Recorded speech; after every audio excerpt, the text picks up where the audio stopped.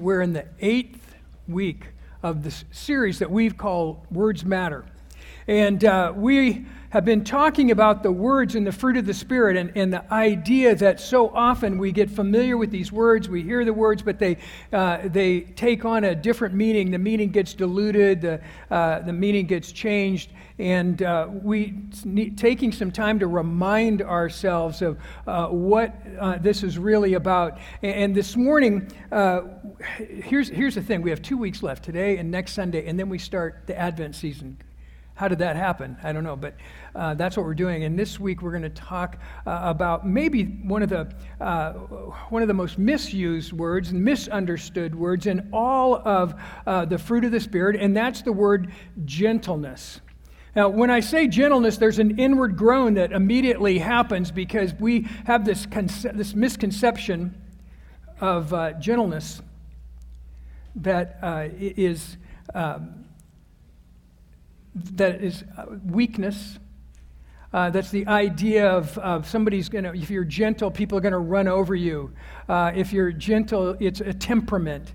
And it's a temperament of somebody who is sort of helpless and who gets taken advantage of, and they're simply just a weak person. And we have this idea of gentleness, but that's not at all what the New Testament talks about. When the New Testament talks about gentleness, it's a completely different word. And so let's look one more time. Let's look again at Galatians 5, 22 to 24. It says this, "But the fruit of the Spirit is love, joy, peace, patience, kindness, goodness, faithfulness, gentleness, and self-control. Against such things there is no law." Verse 24 says this, "And those who belong to Christ Jesus have been crucified with the flesh, with its passions and desires."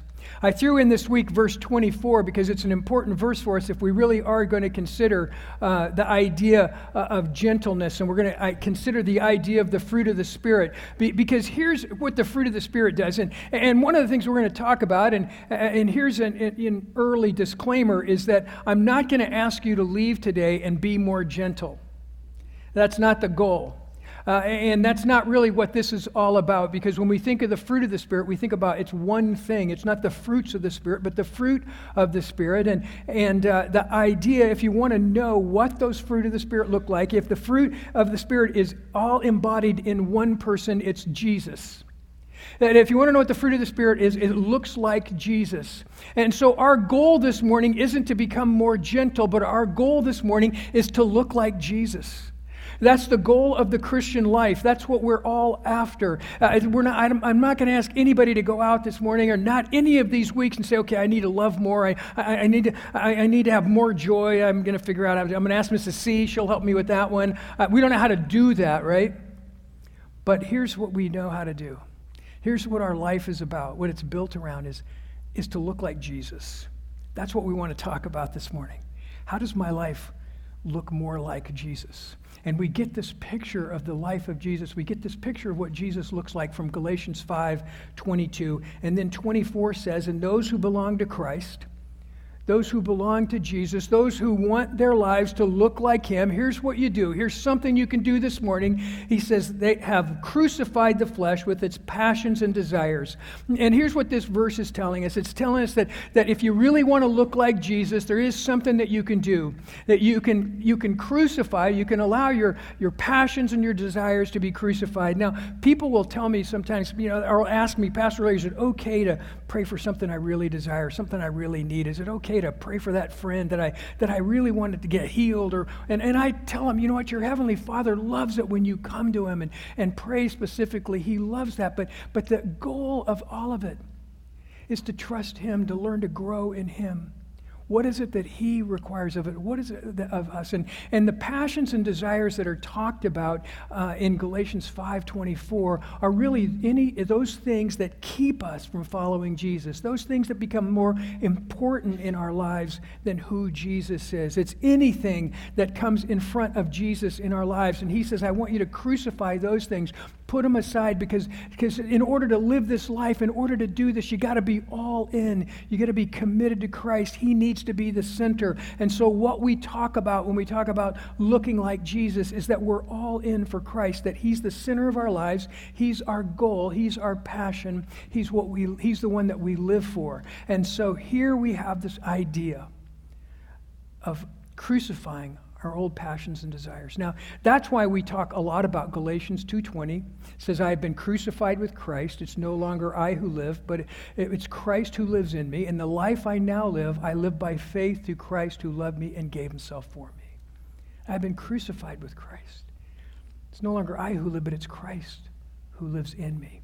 Or we have 2 Corinthians 5:17 that says, if anyone is in Christ, they're a new creation. The old has passed away, and behold, the new has come, that we become a new person in him. And as we're a new person as him and is in him, and as he grows in our lives, then we look more like Jesus. And that's what we're after. That's our purpose. That's our goal. That's our desire. And so then we get to a word like gentleness. And we can look at the fruit of the Spirit and say, I like almost all of those. I'm all about, love is a great thing, right? As long as I can love the people that I want to love, that are lovable, that love me back, and I'm good with love. Joy, I don't know what to do about that. You just look happier. I don't know. How do you get the joy, the peace? I don't like patience that much because it takes so long. But we sort of pick all of these, and then we get to gentleness, and it's just one that doesn't fit into our culture. We're kind of bootstraps people, right? We're sort of pull yourself up by the bootstraps, and we're individuals, and we thrive on that. And yet then we get this passage that says that part of the fruit of the Spirit, part of what it means to look like Jesus, is to be a gentle person. And so I want to help you out this morning. That gentleness is sometimes translated meekness. It's just getting worse, isn't it? Okay, Larry, you were bad. Now you've gone downhill. Okay, but sometimes it's translated meekness. That's what it looks like. How does Jesus look like those things? In Galatians 5:22, this idea of gentleness, it comes from a Greek word that's pratis, and it's a big word, and we have a hard time sometimes describing it in English, but it carries a picture with it. And here's the picture. The picture is of a great war horse, a great stallion that's so under control that the soldier that's riding that war horse can guide that horse in battle with just his knees. And so the real definition in the New Testament of gentleness is strength under control. It has nothing to do with weakness. It has nothing to do with helplessness. It has to do with strength under control. And if you think about Jesus and you think about who he was, it fits perfectly, right? It makes total sense, this idea of strength under control. It's like Katrina sweeps through with its devastation and its power, or then you have this other picture of all of that water being run through a dam and lighting cities and states and communities. And bringing power to those places, that it's that idea, it's not a weakness, but it's a power, it's a strength that's under control. That's the idea of gentleness. So where do we go for that? I want to illustrate this idea of strength under control by a New Testament story. And it's one of the more familiar New Testament stories, so I need to ask you a favor. I need you to sort of set aside all that you already know about this story, if you can, and give it another shot, because there's going to be a tendency, because you've heard this story and you're sort of, yeah, I know that story, I'm good, to sort of, not pay as much attention or to kind of jump to the end. I know how this turns out, and then we miss all of the power that comes from the story. It's a story about Jesus. It's a picture about what Jesus looks like. So are you ready? I know what you're thinking. What's the story? It's not Christmas. We can't start that one yet. What is he going to do? Well, it's the story of John 8, and it's called The Woman Caught in Adultery. Let's look at the story together. And I'm not going to put the passage on the screen this morning. We're just going to keep that image from the movie The Passion. and allow the story to speak to you this morning. John 8, starting in verse 2, says this: "In the morning he came again to the temple, and all the people came to him, and he sat down and taught them. The scribes and the Pharisees brought a woman who had been caught in adultery, and placing her in the midst, they said to him, 'Teacher, this woman has been caught in the act of adultery. Now in the law of Moses commanded us to stone such women. What do you say?' This they said to test him, that they might have some charge to bring against him. Jesus bent down and he wrote with his finger on the ground, and as they continued to ask him, he stood up and he said to them, 'Let him who is without sin among you be the first to throw a stone at her.' And once more he bent down and he wrote on the ground. But when they heard it, they all went away one by one, beginning with the older ones, and Jesus was left alone with the woman standing before him. Jesus stood up and said to her, 'Woman, where are they? Has no one condemned you?' And she said, 'No one, Lord.' And Jesus said, 'Neither do I. Neither do I condemn you. Go, and from now on, sin no more.'" So we begin this story with Jesus. He's been praying at night. He goes back to the temple in the morning, and he begins teaching.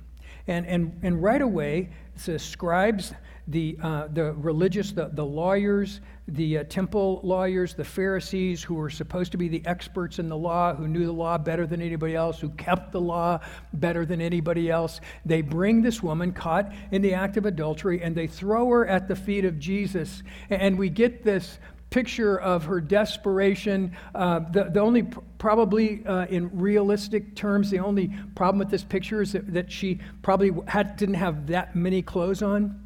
That they probably didn't give her a chance to sort of get dressed. We're going to see the Messiah. And they brought her and threw her down at the feet of Jesus.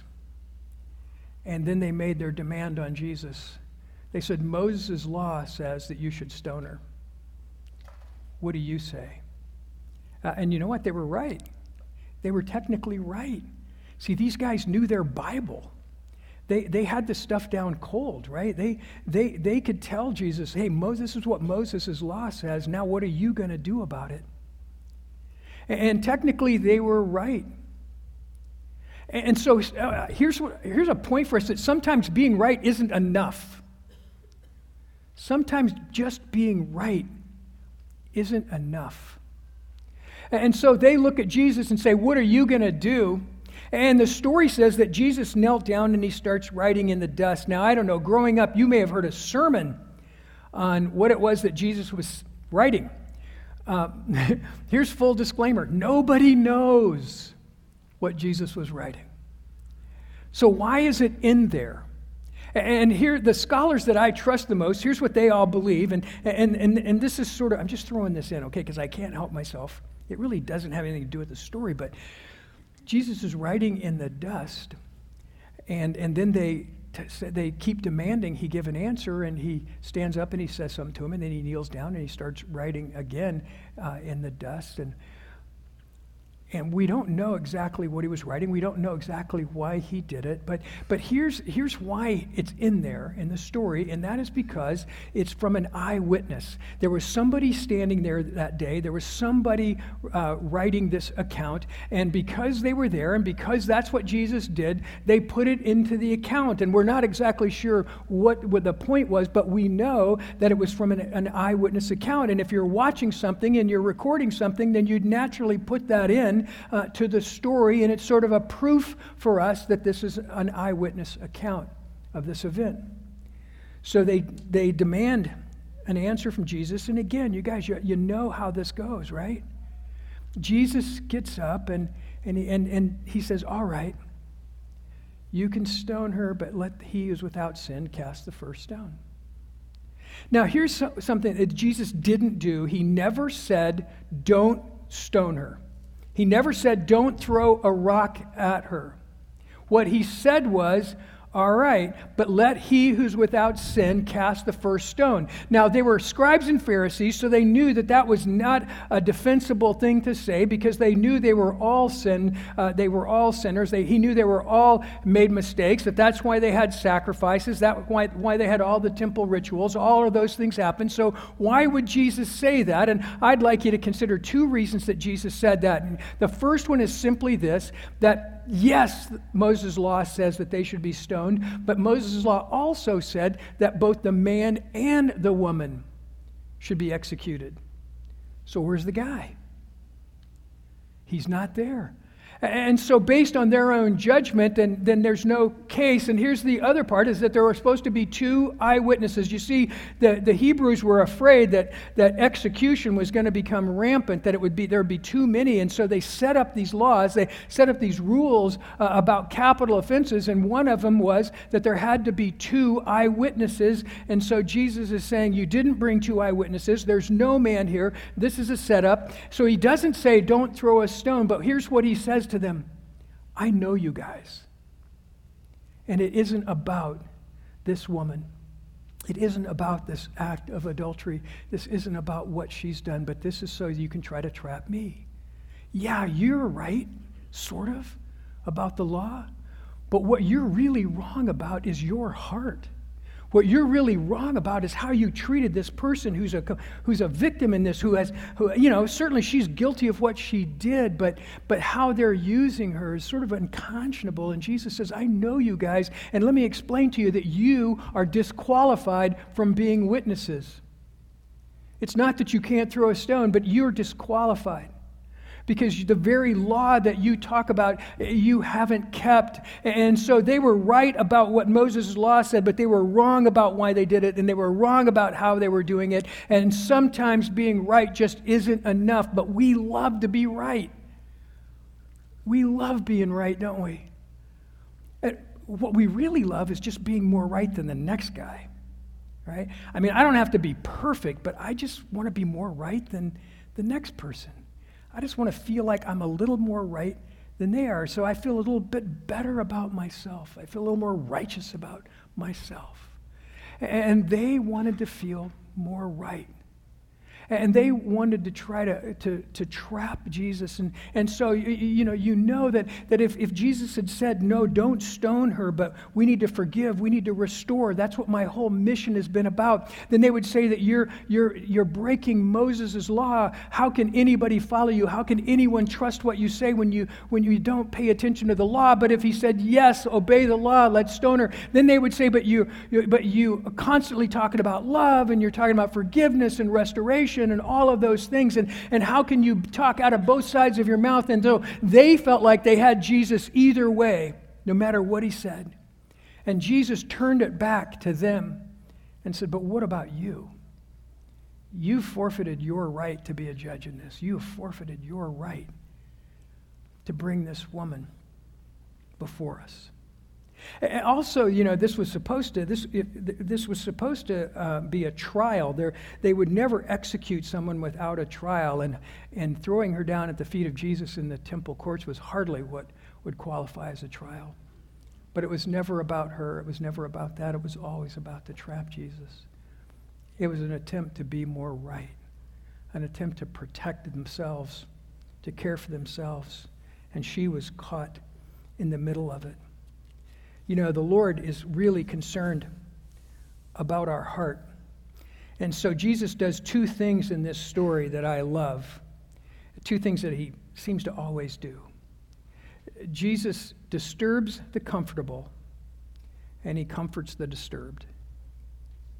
He disturbs the comfortable. He didn't let those religious leaders, he didn't let the scribes and the Pharisees sort of stay with their little arrogant ideas and their attempts to trap him. He disturbed that. He disturbed the comfortable. But then look how he treated the woman.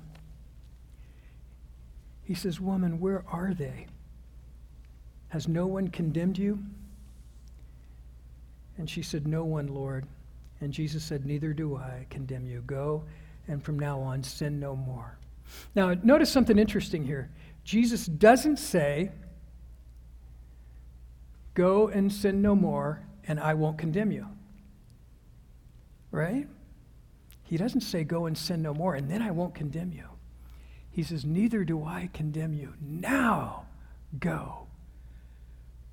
Be redeemed, be restored, be free. You've experienced my love.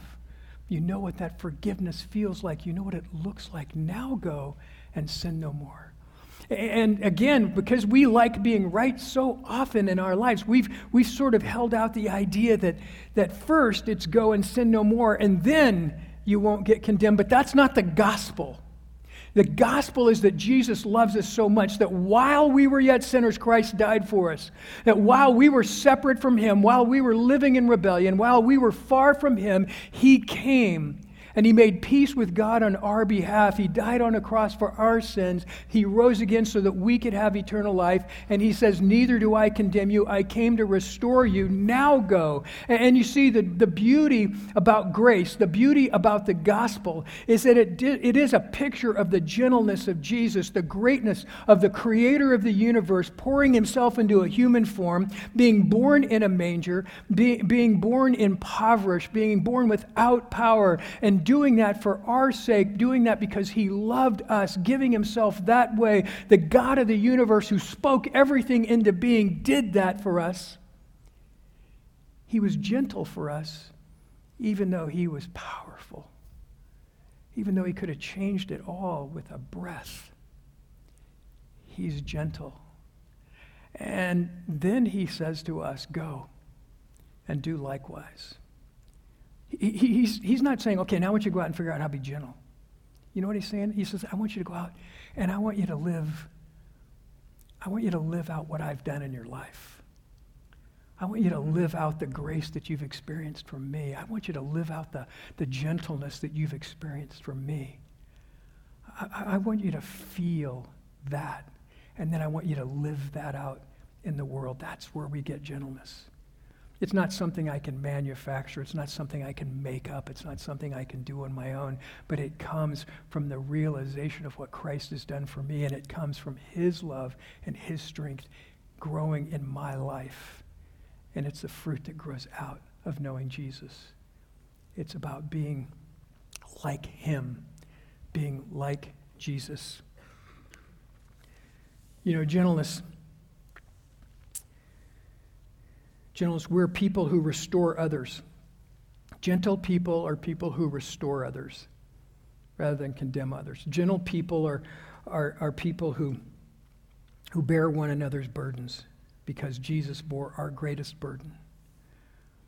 When we look at Jesus and we look at this story in John 8 and we see how Jesus handled the religious leaders, the scribes and the Pharisees, and we see how he handled this woman, one of the things that becomes really clear to us is that Jesus wasn't all gentleness and no justice.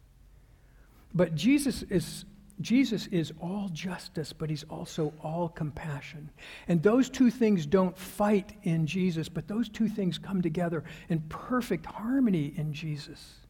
So often we get caught on justice and we're all about justice, and then maybe we swing over to the idea that we're all about compassion, and yet Jesus is calling us to both. He wants us to recognize that when we're separated from God, we're separated from God, and there are consequences to that, and there's trials and struggles that come from that, but he also wants us to understand that he's in the business of restoring us, he's in the business of saving us, and that both of those things come together in Christ. And what it does to us is it forces us to be honest with ourselves, right? It forces us to acknowledge the stuff in our own lives, the mess in our own lives, but then to be grateful for what Christ has done for us. It's the gospel. It's a great picture of who Jesus really is. Gentleness. Gentleness leads to friendship, and gentleness leads to community. You know, we often avoid community because we don't want anyone to know our stuff. We don't want people to get mixed up in stuff in our lives. And so we sort of avoid those kinds of friendships, and we avoid that kind of community. But here's the reality, is that real friendship and real community only grows when we allow people to get into our stuff. When we're living our lives with other people and we can't avoid the times that we're struggling, or the times that our lives are a mess, or the times that something tragic happens to us, that's when people have the privilege of bearing our burdens. That's when people have the privilege of entering into our lives with restoration and love and the gentleness of Christ. And if we never let anybody into our lives, then it's going to stunt our growth. We're never going to experience that. We're never going to know what that's like. We're never going to get to be that for someone else, because we haven't allowed ourselves to be gentle. We haven't allowed ourselves into those kinds of relationships. And so gentleness always leads to community and friendship and relationships. Here's one last passage for us this morning. Matthew 11:28-30 says this: "Come to me, all who labor and are heavy laden, and I will give you rest. Take my yoke upon you and learn from me, for I am gentle and lowly in heart, and you will find rest for your souls. For my yoke is easy and my burden is light. Come to me, all you who labor and heavy laden, and I will give you rest. Take my yoke upon you and learn from me, for I am gentle and lowly in heart, and you will find rest for your souls, for my yoke is easy and my burden is light." You know, there's only one spot in the New Testament that Jesus describes himself like this. You know, he says, "I am the light of the world," and he says, "I'm the resurrection and the life." But here's one place where Jesus simply describes himself in really sort of normal people terms. And of all the things that Jesus could have said about himself, of all the ways that he could have described himself, the two things that he wants us to know is that he's gentle and that he's lowly in heart, that he has strength under control, that he is strong enough to be gentle with us. Jen and I had a great privilege and fun last week of being in Chicago with our middle son Josh and his family, our grandkids, bunch of grandkids, and 5 of them, and they have a baby, Janie.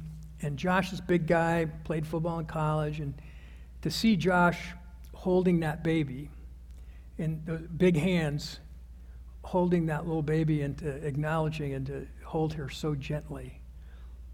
He's a strong guy, but there's something about that baby that when he holds little Janie, he is so gentle. He's so careful.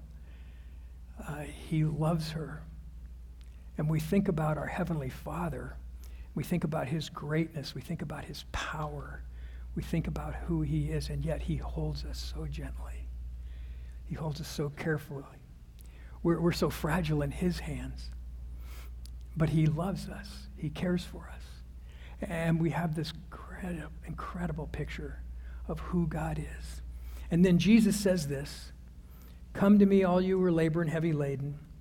I will give you rest." He says, "Because I am gentle and lowly in heart. I have strength under control." And then this idea of lowly of heart, think about it this way: the God of the universe poured himself into human form and came and was born in a manger, born in poverty, born powerless, gave up all the glory of heaven to come and be with us, that he made himself low on our behalf. And he says, that's the picture of who I am. If you want to look like Jesus, it requires gentleness and being lowly of heart, reminding ourselves constantly of who we are, of who Christ is, of his greatness in our lives, of what he's done for us. He's gentle. That's how he describes himself. And then he says, are you tired? Have you been laboring?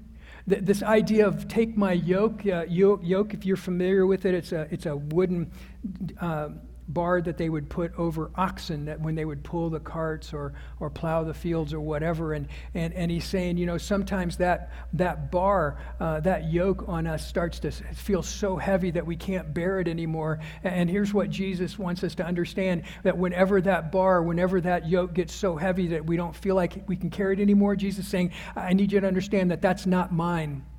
That's yours. You've put that on yourself, because my yoke is easy and my burden is light. And so take my yoke. Allow me to carry that burden for you. Allow me to walk with you.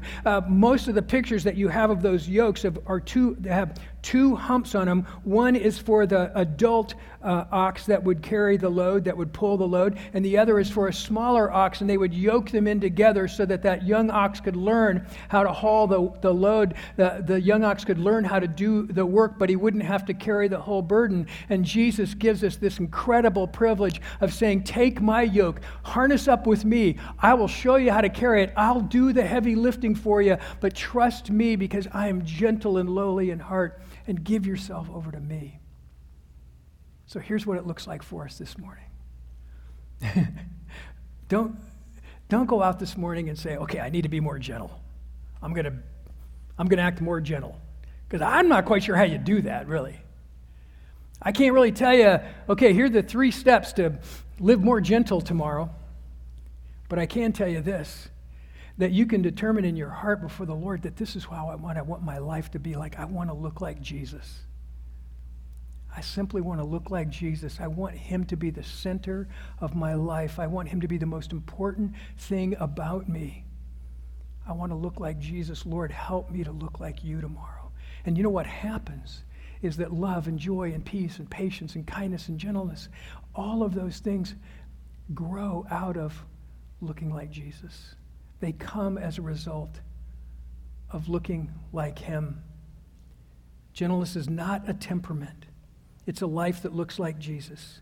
And it's a life that sees others the way Jesus sees them. And it's a life where we see ourselves the way Jesus sees us. Let's pray. Heavenly Father, thank you. Thank you for your word. Lord, we acknowledge the fact that we get hung up on words sometimes.